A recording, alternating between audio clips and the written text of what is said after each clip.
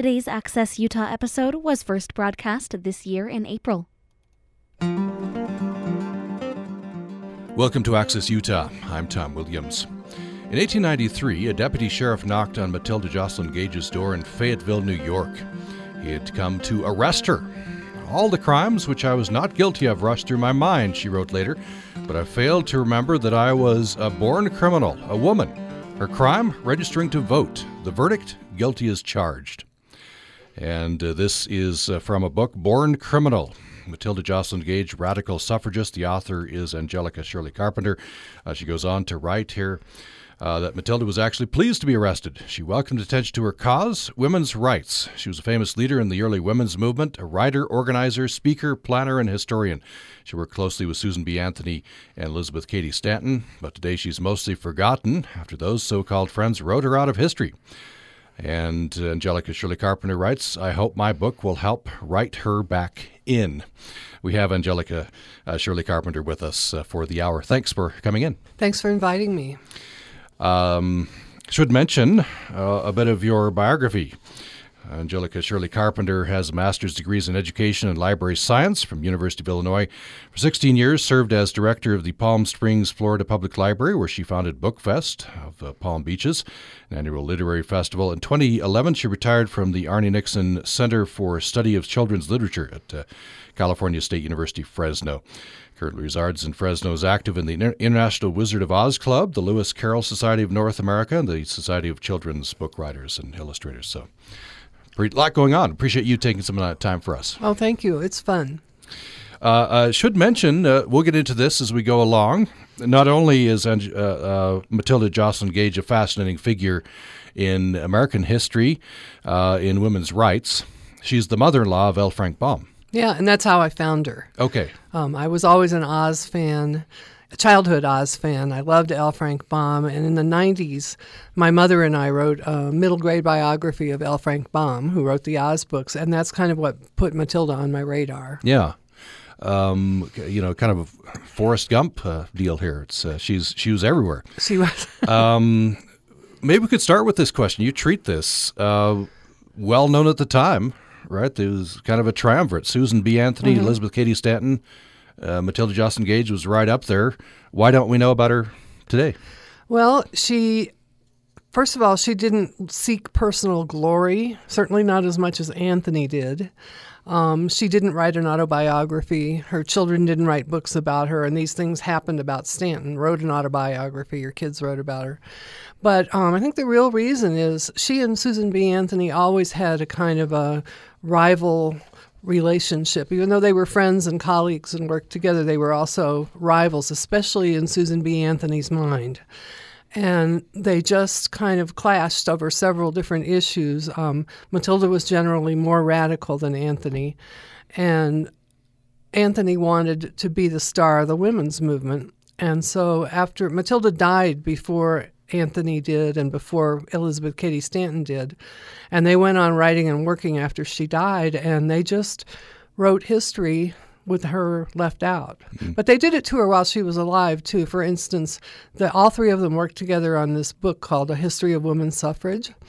And even while, one time when they were at a convention, she was sitting right there in a chair, and Elizabeth Cady Stanton and Susan B. Anthony talked about the book as if they had written it and didn't even mention her name. Mm. Also, if they would do newspaper interviews, they would talk as if she were not involved in the book. And Susan B. Anthony sometimes stole Matilda's writing, signed her own name to it. She really wasn't the writer. And Matilda felt like that deprived her of not just fame, but her income, because her income was from lecturing, and, she had to have her name out there. So Susan B. Anthony, also Matilda thought Susan B. Anthony cheated her out of money on the book deal. So there were a lot of reasons. They never stopped working together. Matilda always admired Susan B. Anthony and said, it's a shame she just can't be satisfied with the good deeds she's done, because she's done wonderful things. I don't know why she has to take mine. So really, I don't know that they plotted together to write Matilda out of history, but they did. They wrote history. I mean, the history is written by the people who survive and the winners who write about it, and they just wrote history without Matilda. What do you think we miss when Matilda Joslyn Gage is written out of the women's movement? Well, you miss a lot of who really was the backbone of organizing it. Anthony and Stanton were both stars on the lecture circuit, as Matilda was too, but to a lesser degree. She was the one who organized the conferences, for instance, she established a structure for the New York State Women's Suffrage Association. She started it up. She told the women how to begin to compile lists in their counties, alphabetical order, and she said, now don't pick people with big names, pick people who will do work. And she developed this state structure, and she was convinced it would work, and it did. And then she went down to Virginia and implemented the same state structure there. So she did a lot of the backbone work of the National Women's Suffrage Association. And she was president for a year, and she was just always chairman of the, I forget the committee, but the organizing committee. Mm-hmm. She was like the planner. She was a real expert in civil disobedience, which was one of their tactics. And so, like, for instance, she filed a bill. She had her representative file a bill in Congress to restore her voting rights, which, of course, she'd never had. Mm-hmm. And that didn't work, but women all over the country had their congressmen file bills to restore their voting rights, and it got a lot of publicity for the cause. Mm-hmm. So she just had a lot of strategy and hard work. And she was a wonderful writer, too. Yeah.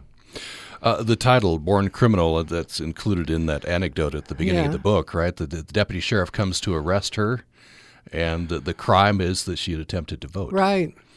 So I think we forget we're coming up on the 100th anniversary of the 19th Amendment, right? We forget what the state of women was. And they had absolutely no rights. To her, they were political slaves. Women were in the control of their fathers until they married. It was expected that they would marry. They couldn't vote. They couldn't serve on juries. They couldn't own property. Married women couldn't sign contracts. Whenever Matilda would have a contract to sign, like renting a hall or renting rooms, Susan B. Anthony would have to come from wherever she was and sign the contract because only single women could sign contracts. They just and they had no rights to their children. That was one of the more shocking things. If a marriage ended, the man got the children. So they worked decades. And they did change some of these. They got the property laws changed in New York, at least, so that married women could own property. And, I mean, they had an impact even in their lifetimes, but they didn't see the vote. What were the arguments against specifically women's suffrage? They're so amazing. It's hard to even believe. Let me read you a little passage about the first conference she attended was in Syracuse in 1852, and at that time, voting was so controversial. They put it in two categories. They would talk about rights for women, and then they would talk about votes for women, because some people wouldn't support voting. Don't ask me why. They thought it would harm them physically, that it went against nature, that they'd be giving birth on the floor of the Senate, crazy things. This is from a newspaper after that 1852 conference. The Syracuse Daily Star said, "Perhaps we owe an apology for having given publicity to the mass of corruption, heresies, ridiculous nonsense, and reeking vulgarities which these bad women have vomited forth for the past 3 days." That was a pretty typical reaction. They thought the women were satanic, atheists, hermaphrodites. They called them everything. So one of the insults was strong-minded women. I kind of like that one, know. But it's almost beyond our ability to imagine what an uproar this caused and how they were attacked. Yeah. I wonder if you could read another, I marked this, page 97. Okay. This is what Matilda Joslyn Gage wrote. I think she's engaging in a little bit of hyperbole here. I believe she is. I hope, but still it illustrates the point that we're making here. Right. What is to be done with women, Matilda asked. They will persist in being born. The old heathen fashion was to bury the unwelcome female infants alive, throw them to the crocodiles, or expose them to die of cold and starvation. I am not quite sure, but we had better return to these customs. It is quite certain they cannot all marry, and many who do marry are not only compelled to support themselves, but also a husband and children. We do not want to pay them good wages. We do not want them to govern themselves. In fact, we don't need them, so many of them in the world anyway. There has been a mistake made somewhere, and I am quite sure it is in woman's being born at all. Yeah, she's, I don't know how over the top she was there. I mean, she's expressing a view which was rooted in the laws and the customs and the right. And unlike Elizabeth Cady Stanton and Susan B. Anthony and the other leaders of the movement, she always thought about working women. I mean, she always thought about the women who worked in factories and had nowhere to live that was safe. She thought about prostitutes. She felt that prostitution was an economic issue, that the women had no training, no education, and no chance to work in professions that paid well. So whereas many people in the movement saw it as immoral, and saw the prostitutes as wicked, Matilda always sympathized with them, and always with working women. Mm-hmm. So this was not the case in other parts of the movement? No, it's kind of a middle-class movement? Middle class. Anthony and Stanton were both educated, all of them. People say I'm ruining their impression of Susan B. Anthony, and I don't like to do that. But truly, Matilda was much more egalitarian than either of them. When they were campaigning for women's rights after the Civil War, there was a movement then to say that African-American men should get the vote right then, and they did. Matilda thought everybody should get the vote, but Stanton and Anthony, in their bitterness about this movement for the African-American men, denigrated them, said bad things about them, and also really said bad things about immigrants and uneducated people. Matilda thought everybody should have the vote. It brings up an interesting point. We tend to, I guess, once a movement is successful, then the iconography begins, right? Then we want to whitewash, airbrush out the blemishes of the founders of the movements. But it's probably healthy for us to realize Susan B. Anthony and, Matilda Joslyn Gage had a running disagreement. There were disagreements in the movement. Yes, I think that's bad true things in any happened, movement. and yet it went on despite those things. Exactly. And Susan B. Anthony came to visit Matilda on her deathbed, so as much as they'd fought, they still cared about each other. Yeah. So I was surprised to learn through reading your book there was an Equal Rights Amendment way back then. Yeah. We still don't have it. We still don't have it. That's right, yeah. So, looking for the vote, but also, just complete equal rights. Equal pay for equal work. Matilda spoke out often in support of a woman's right to control her own body, for instance, not to be raped by her husband. Anybody who was talking about birth control in public in those days or mailing information got arrested. And there was birth control, that there were ways to prevent people from getting pregnant, but it was illegal to talk about it or mail information about it. So she always spoke very frankly about these issues, which may have been one of her issues with Susan B. Anthony. It's not that Anthony didn't believe those things, it's just she thought it kind of detracted from suffrage. She thought suffrage. And Matilda and Stanton, too, both thought suffrage was the means to equality in many, many areas. Mm-hmm. There was a disagreement apparently about religion. Yes, and same thing. Matilda felt that religion had oppressed women for centuries. And she was a very good historian. She wrote a wonderful book called Woman, Church, and State, which began with church-controlled societies oppressing women, and then as the societies became more secular, the laws took on the same oppression of women. And she really, she took it right up to the present time. When she wrote that book, which was in 1893, she wrote about the legal age of consent for sexual activity. In Connecticut at that time, it was 7 years old. So this was a shocking, it is today that's shocking. Susan B. Anthony just didn't want that kind of shocking news associated with suffrage. But Matilda this was one of her great coups. She donated a copy of her book to, I think, Fayetteville High School, where she lived in New York. And a school board member sent it to Anthony Comstock, who was the head of the New York Society for the Suppression of Vice. And he threatened on the front pages of newspapers to arrest anybody who gave it to a child. So he wasn't worried about the 7-year-olds getting raped. He was worried about that people might read about it, Yeah. Matilda loved it that Anthony Comstock condemned her book. She was hoping that the Pope would condemn it too, but I guess he didn't know about it. Yeah. So, the women at the head of the movement, also, others, toiling in the trenches, did know the value of this kind of publicity. Oh, yes. Right? They counted on it. And Matilda, they had demonstrations, they had petitions. They got petitions with hundreds of thousands of names on them and delivered them to Congress constantly. Yeah. Year after year, they marched them in, and they had meetings, and they introduced bills, and they just never stopped. They did it on all fronts. Yeah, I was interested to learn about the celebration for the Statue of Liberty.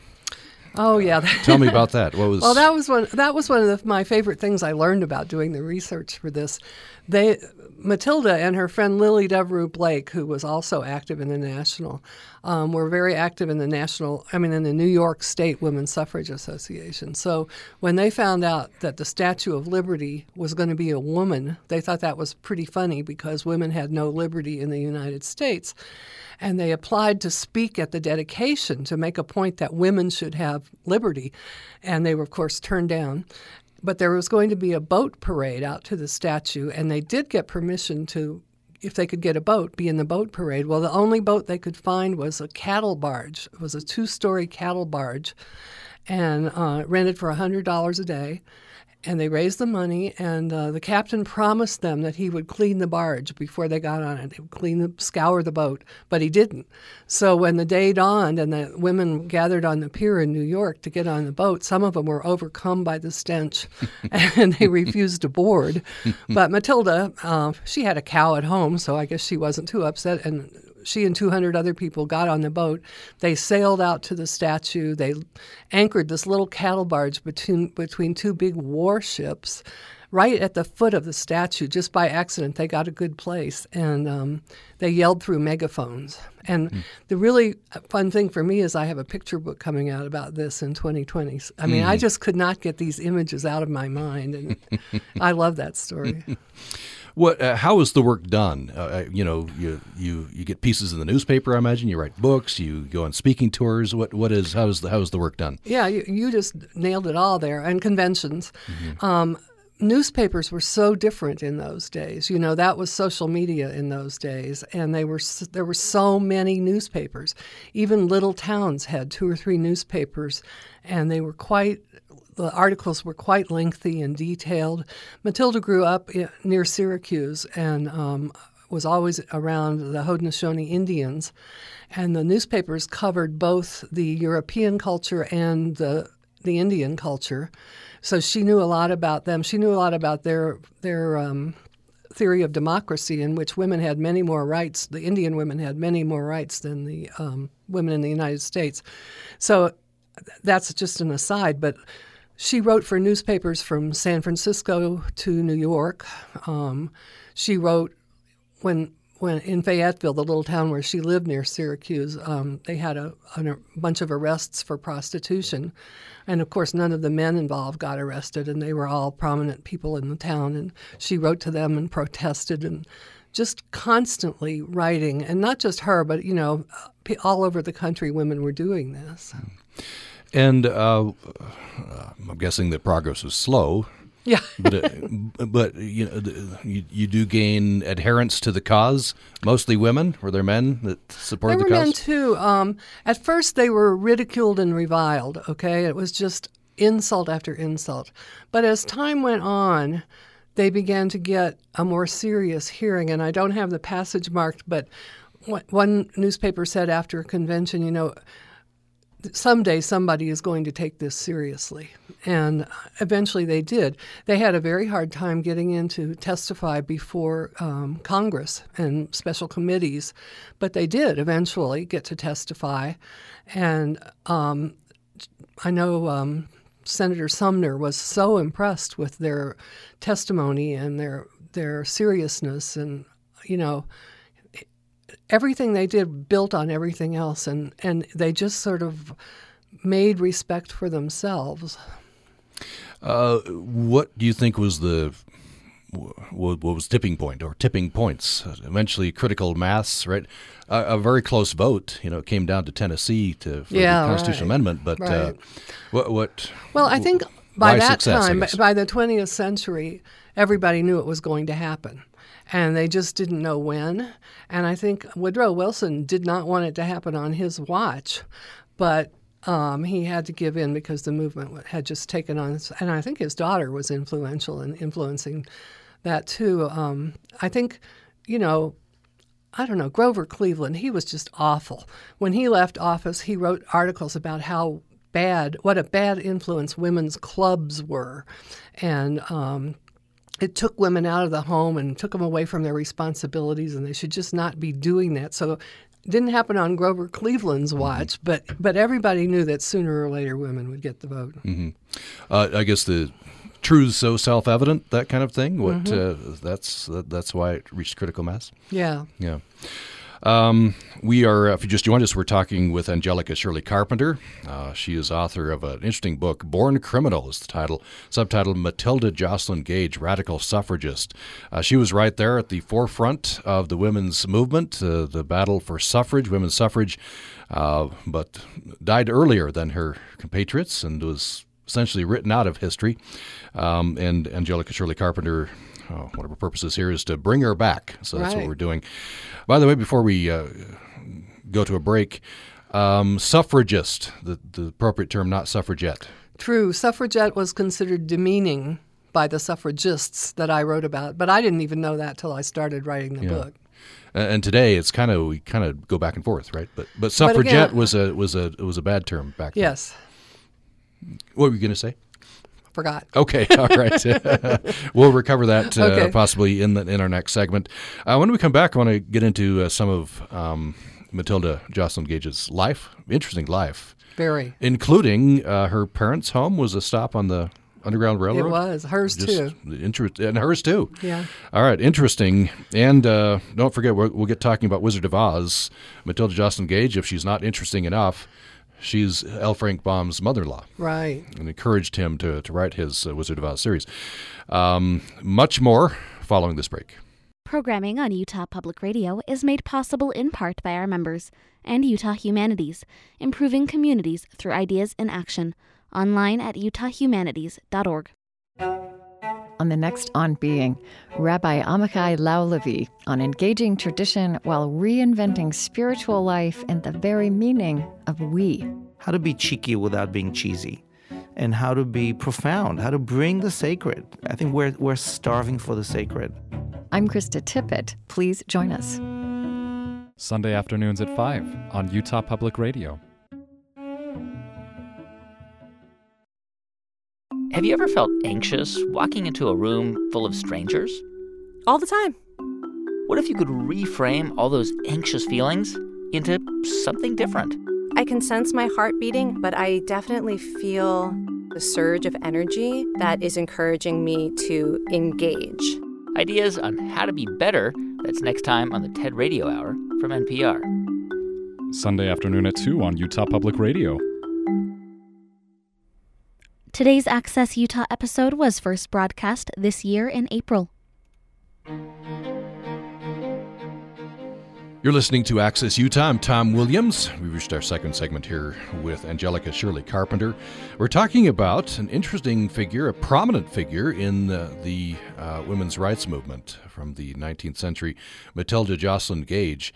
And Angelica Shirley Carpenter has written a book called Born Criminal.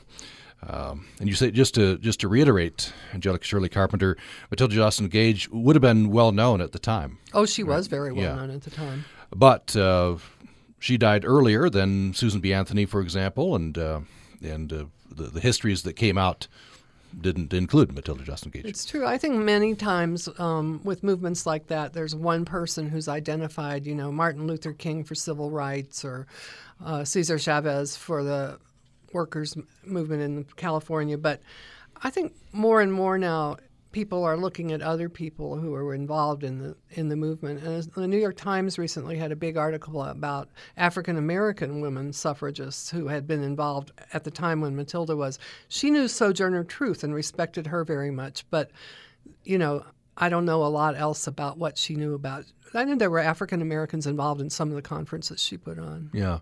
But so they're many people are looking into different aspects of the movement, different movements, too. Yeah. And Matilda Joslyn Gage is so interesting, so I'm glad you're bringing this history to us. The book is Born Criminal. That refers to the fact that, as she said, Matilda Joslyn Gage, I was born criminal, I was born a woman, and I can't vote, right? She got arrested for registering to vote. Yeah. So kind of precursors to the civil rights movement there. So. Oh, yeah, for sure. And she was very interested in civil rights. She was not interested just in women's rights. She wanted civil rights for everybody. Yeah. So before we get into some of her fascinating history, you want to hear about Matilda Joslyn Gage, the person, and her family, including the westward urge, Western fever they called it, right? Which her children caught, and that took her west. I want to talk about connections to Utah. So on the one hand, she felt that organized religion oppressed women. Yes. But she apparently supported... She felt the women were not to blame for this. Yeah. And she supported Mormon women, I guess. She did, indeed. In 1869, the women's movement split into two movements. The National Women's Suffrage Association, that was Matilda and her friends, were much more radical. And they supported Mormon women. They didn't approve of polygamy necessarily, but they supported Mormon women. And when they got the vote, they celebrated. And when they lost the vote, they celebrated. And the American Women's Suffrage Association condemned Mormon women and, thought they were immoral in a way. So the Mormon women always looked to the National for help and for leadership. And the National had an International Council of Women meeting, I think in 1888, and at least 3 Mormon women came to that as representatives of a particular movement. So Matilda always respected the women that were involved, no matter what, whether they were Chinese women or she called them Mohammedan women or, whatever. The women she supported.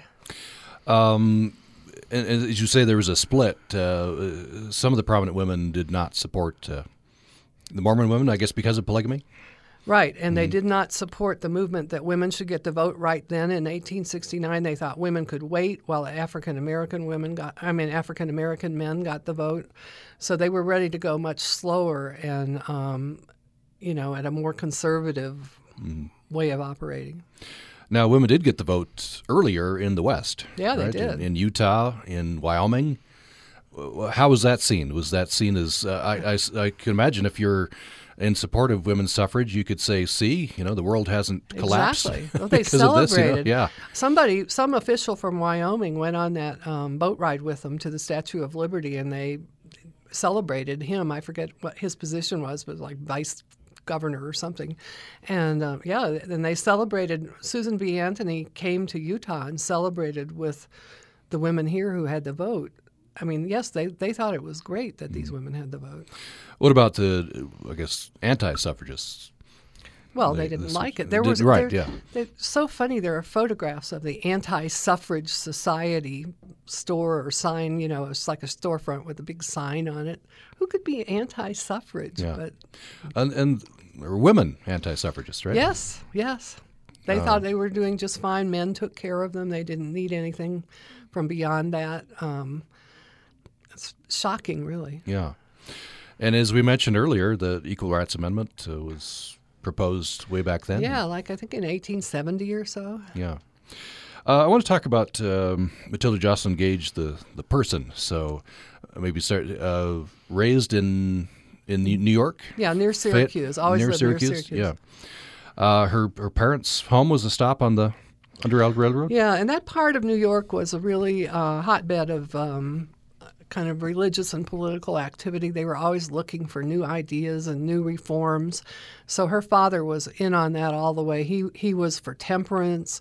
He was for rights for everybody, women and children, which was very unusual. And he was an abolitionist. So she grew up in that atmosphere. She started taking anti-slavery petitions around when she was 11 years old. So she always was, and it was her father who taught her that when people criticized what abolitionists, for instance, again, until I read this book, I didn't realize how many people in the North hated abolitionists, supported slavery. And they did things like drag William Lloyd Garrison through the streets of Boston and threaten to hang him. And this scared Matilda that somebody would do this to her father. And he said, "Oh, don't be scared. This just shows that we're doing something right." And that was her whole attitude all through her life. When she met with opposition, which she did pretty much at every step, that just confirmed to her that she was doing it right. So when the deputy sheriff shows up at her door... Oh, she was thrilled. Yeah. Okay. So I guess this kind of a home atmosphere where, we're crusaders. What point did she take up the women's cause? Probably as a teenager when she realized, she wanted to be a doctor like her father, and she helped him. She was really a medical assistant when she was a teenager, helped him with surgeries, and really wanted to be a doctor. And, of course, she couldn't get into medical school. So, but even before that, I think she had begun to realize how limited. She couldn't go to college, not just medical school. There were no colleges. So she knew that her life would be limited as a woman. And by that time, she was well ingrained in the abolitionist movement. She knew that the techniques, which were meetings, newspaper articles, books, like you said earlier, and she knew that what worked there wasn't a women's movement when she was younger. She knew that what worked in one movement would work in another. And in fact, all three of these movements, abolition, temperance, and the women's movement, worked together sometimes, and they would have meetings that overlapped so that people could go to these horrible, dreaded liberal meetings that wanted to ruin society. Right. The same people would attend all three kinds of meetings. Yeah. Well, these were, pretty radical or considered radical ideas, but I'm sure that you see pictures. They show up and they look prim and proper, right? Oh, they look great. They were very elegantly dressed. Especially Matilda was conservative. She never wore bloomers like a lot of them did, but Matilda never did. But for instance, they staged a demonstration on the 4th of July in 1876. It was the nation's centennial. There was a big ceremony in Philadelphia at Independence Hall. Of course, they asked for permission to speak up on behalf of women and got told no.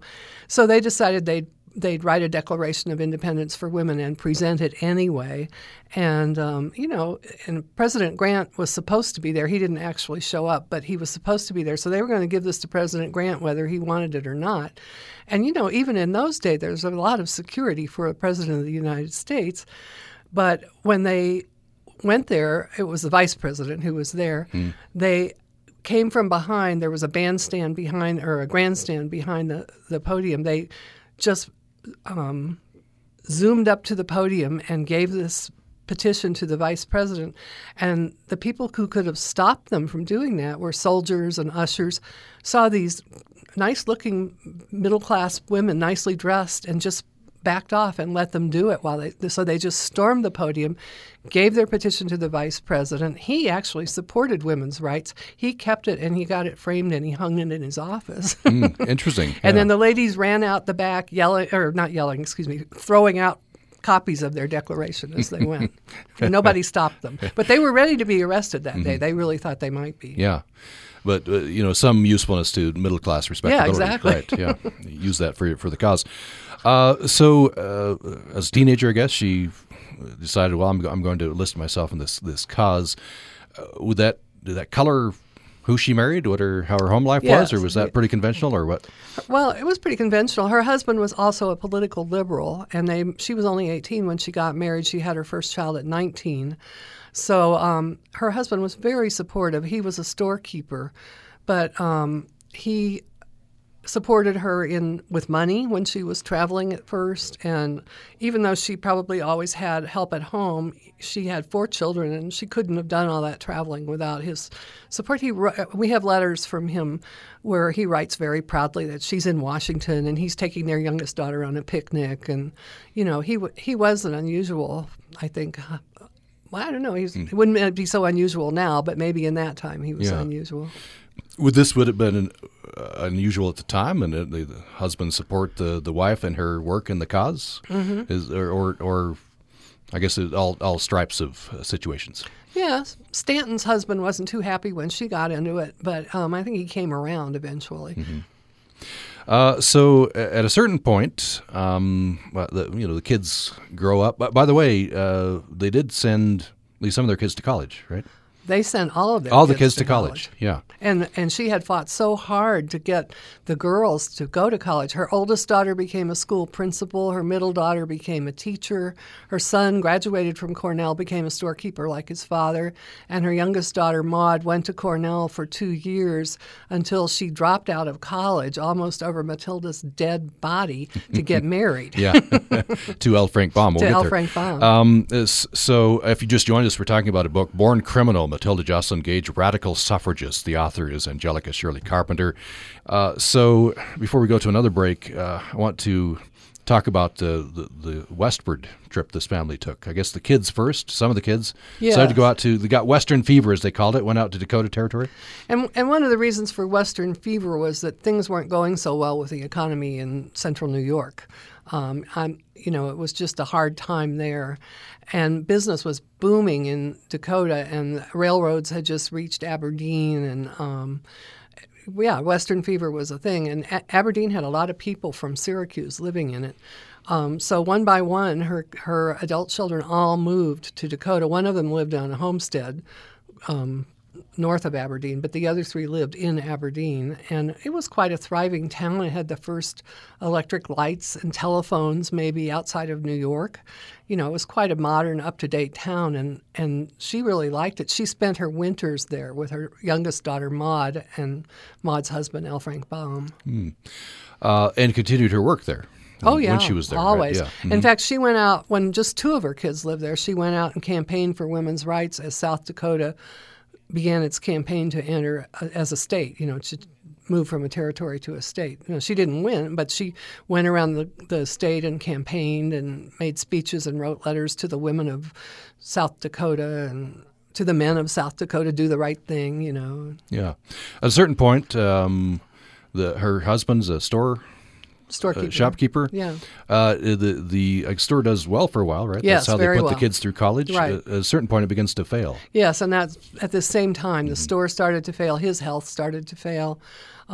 She was always worried about money toward the end of her life. And even after they went to Dakota, they all struggled. The son seems to have done all right. He had a couple of stores in Dakota, but the rest of them really struggled to make a living. They had a terrible drought in Dakota in around 1890, so the businesses there weren't doing well either. Mm-hmm. So the same vicissitudes in life that many would right. encounter. On top of that, she's doing her other work, right? Yeah. Women's suffrage work. Let's take another break. When we come back, I want to get to this connection with Wizard of Oz. Very, very, very interesting. You couldn't make this stuff up, right? If you were to write a novel, you'd say... Well, there is a novel now. Oh, is there a novel? It's called Finding Dorothy. Oh, okay, great. But if it's totally fictional, you'd say, "Oh, okay, that's going too far," right? I think so. Some of these things, but this is actual history. So let's talk more about Matilda Joslyn Gage. The book is Born Criminal. The author is Angelica Shirley Carpenter. More following this. Programming on Utah Public Radio is brought to you in part by our members and Intermountain Healthcare, a not-for-profit healthcare system with 23 hospitals and 170 medical clinics located throughout the Intermountain West. Intermountain Healthcare also offers managed care under the insurance brand Select Health. Information at intermountainhealthcare.org. Colby Sorensen is 27. Charles Salzberg is 75. Ordinarily, they would not mix, but when they came into the UPR studio, they discovered their life experiences had led them to a very similar place. So I grew up in New York City originally, in Brooklyn. A guy I just fell in love with. He was so nice to me. A guy named Jamesy, probably the best athlete in the neighborhood. He was a black guy. Loved him like a brother. Then when I was 13, we moved to Florida. And then I went to Tallahassee to go to school at Florida State, and it was Deep South. I mean, I was just horrified. All I could think of was this guy Jamesy. So I became a civil rights worker.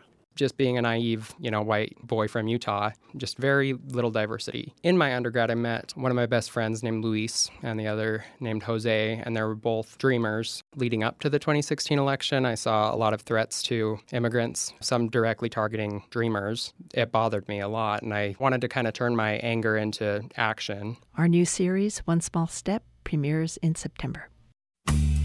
On the next Putumayo World Music Hour, we bring you funky techno and tribal beats, cool combinations of electronic effects with traditional melodies heard in the clubs and lounges of Europe, Africa, Asia, and Australia. I'm Rosalie Howarth. Join me for Global Groove, the next Putumayo World Music Hour. Join us Friday night at 10 on Utah Public Radio. Today's Access Utah episode was first broadcast this year in April. Thanks for joining us for Access Utah. I'm Tom Williams. We've reached our last segment with Angelica Shirley Carpenter. We're talking about her book, Born Criminal, Matilda Joslyn Gage, Radical Suffragist. About 10 minutes left. Want to now turn to the connection to Wizard of Oz. This is so fascinating. She's, prominent leader in the women's suffrage movement. Not as well known now for the reasons we've talked about, but hopefully restore her in that way. But also, she's the mother-in-law of L. Frank Baum. So her youngest daughter, Maud, married L. Frank meets Baum. meets this fellow. Tell us a little bit about L. Frank Baum. Well, when Maud, the daughter, met him, he was about 25. He hadn't had much schooling. He was from a wealthy family. He'd mostly been educated at home, but not very much. And he was working as a playwright, producer, and star of a musical. And Maud was in her second year at Cornell, and boy, Matilda did not think he looked like a good bet for a husband. It didn't look like he was going to be able to support her. She really respected education, and he didn't have any. So she was very much opposed to the wedding, but her daughter was just like her and said, well, I'm going to marry him anyway. So they had the wedding at home, and Frank was so charming and so nice, and he really worked to win Matilda over. I mean, at the time he married her daughter, he was a nobody, and Matilda was a nationally known celebrity. So, but she came to love him. He just loved her too. And later on in life, well, he had many jobs before he got around to writing children's books in his 40s. And he used to always tell stories to his 4 sons. And she loved his stories. And she encouraged him to write the stories down and to try to get them published. So it's fun to think of them. Eventually, the Baums moved to Chicago. And again, Matilda spent a lot of time with them, lived with them in Chicago. It's fun to think of them writing under the same roof. And he's writing fairy tales, and she's writing these really radical feminist diatribes, okay? And anyway, she was there for the publication of his first book, children's book, which was called Mother Goose in Prose. And it was based on stories he had told his sons, like, why did the mouse run up the clock? And how could 24 blackbirds be baked in a pie? So she celebrated the publication of that book. She died in 1898, and The Wonderful Wizard of Oz didn't come out till 1900. So she wasn't physically there anymore, but I think she's there in the Oz books because, in the first book, of course, Dorothy is this strong, brave, American, practical heroine, She melts the witch, she grabs up a broom and sweeps her out the door. I mean, she just, like Matilda, she was doing housework and, fighting for her ideas. And at the end of that book, the wizard flies off in his balloon, and in the second, a lot of people don't know there are 14 Oz books by L. Frank Baum, but in the second one, The Marvelous Land of Oz, a fairy princess comes to the throne, and after that, for the next 12 books, Oz is a feminist utopia ruled by women, and so I definitely think Matilda is there. one way and another. L. Frank Baum pokes a little bit of fun at her in the second Oz book. He has a character called Ginger, and he has General Ginger and her army of revolt, and they're trying to take over the Emerald City. And when they knock on the door, the gatekeeper says, what do you want? And General Ginger says, we're revolting. They're very pretty, all of them. They're wearing uniforms. And he says, well, you don't look revolting. So Baum had a little fun teasing the feminists, but he really believed in it. He actually kept some of her work in print, had it reissued and republished and stayed on it. So he really came to admire her. So the influence is there. You think, and it would be inescapable. He admired her. Oh, yeah. Immensely. Lived in the same house with her during periods. I guess through her daughter Maud. Maud would have similar characteristics to her mother. She did indeed. So L. Frank Baum, how did he start out? He was a storekeeper as well, was he? Or no, at first he was in the theater.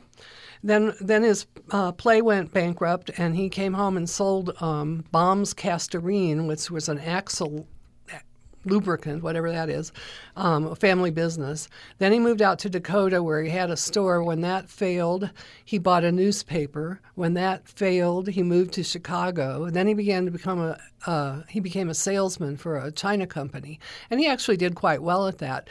But it meant he had to be away from home during the week because he was always out on the road selling china, and it meant he had to lift big, heavy boxes of china. And that's when he did his writing for his sons. When he was on the road, he would write little verses and stories and poems. And then when he came home, he would read them to the boys or tell them to the boys. So finally, in his late 40s, and with Matilda telling him, write it down, he submitted it to a publisher there in Chicago and began to get published. And after that, he was fine. He made a good living. Well, he didn't manage money very well, but his wife, Maud, figured that out and took over the family fund. Okay, very good. Right. Very good. And then they did well from there. Yeah. So this started with stories for his boys. Yes. Okay.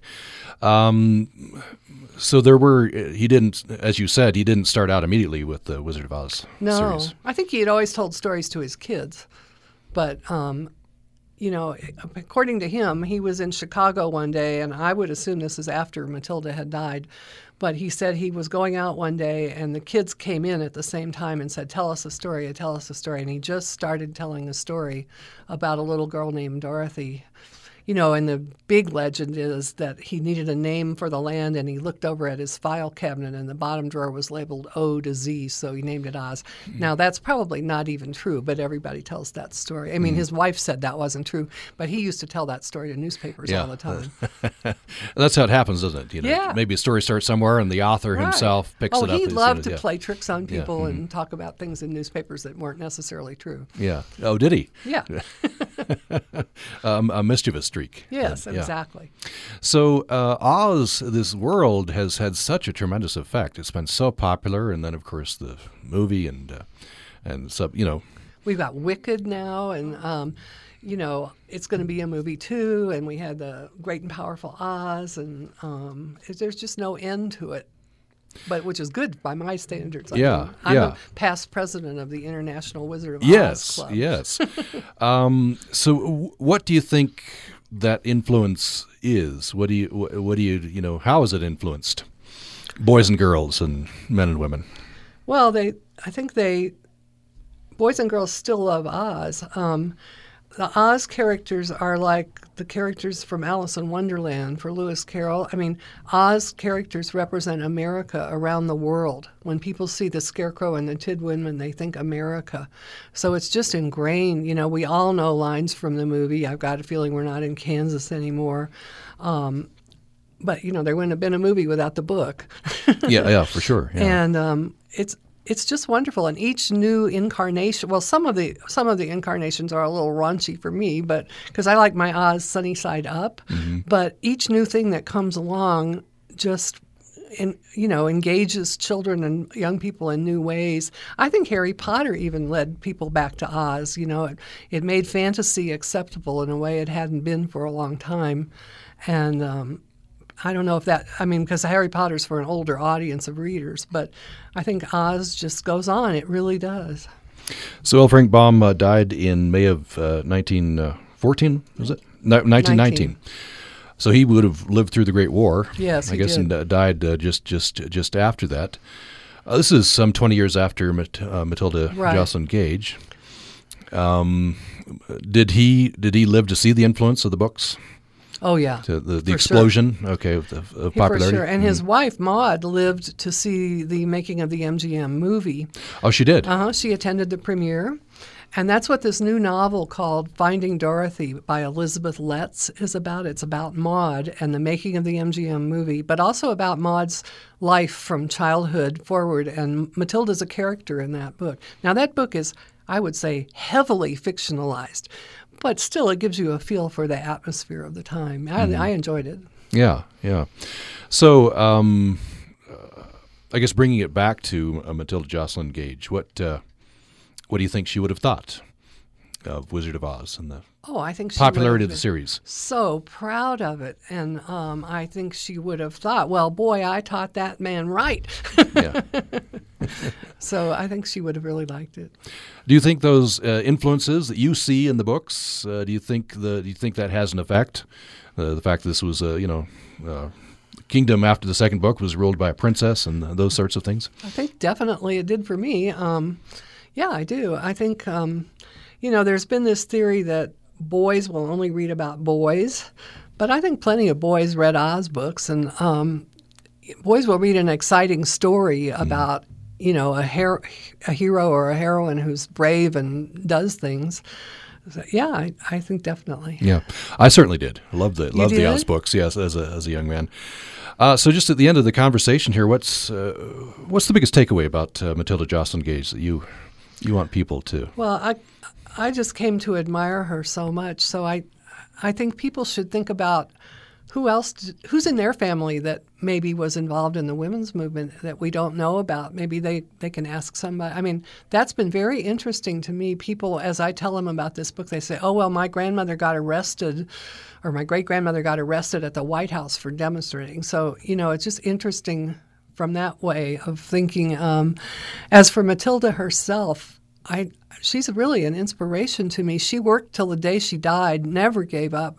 And this idea of if you're meeting criticism or opposition, you're doing something right. You never lose sight of your ideals and you never compromise.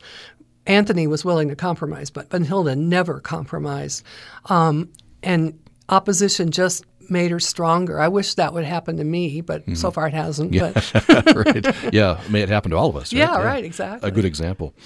Well, very interesting history. The book is Born Criminal, Matilda Joslyn Gage, Radical Suffragist. The author is Angelica Shirley Carpenter. Angelica Shirley Carpenter, it's been a pleasure. Thank you so much. Thank you so much. I'm glad you're an Oz fan. Yeah, certainly. Love it, love it. And thanks for listening to Access Utah. Next time on Living on Earth, using guinea hens to control ticks. I haven't seen any ticks on the kids since we've let the guineas go roam around. And my husband, I think, has found one on himself so far. I'm Bobby Bascom, a biological tool to combat ticks. That's next time on Living on Earth from PRI. Wednesday morning at 10 on Utah Public Radio.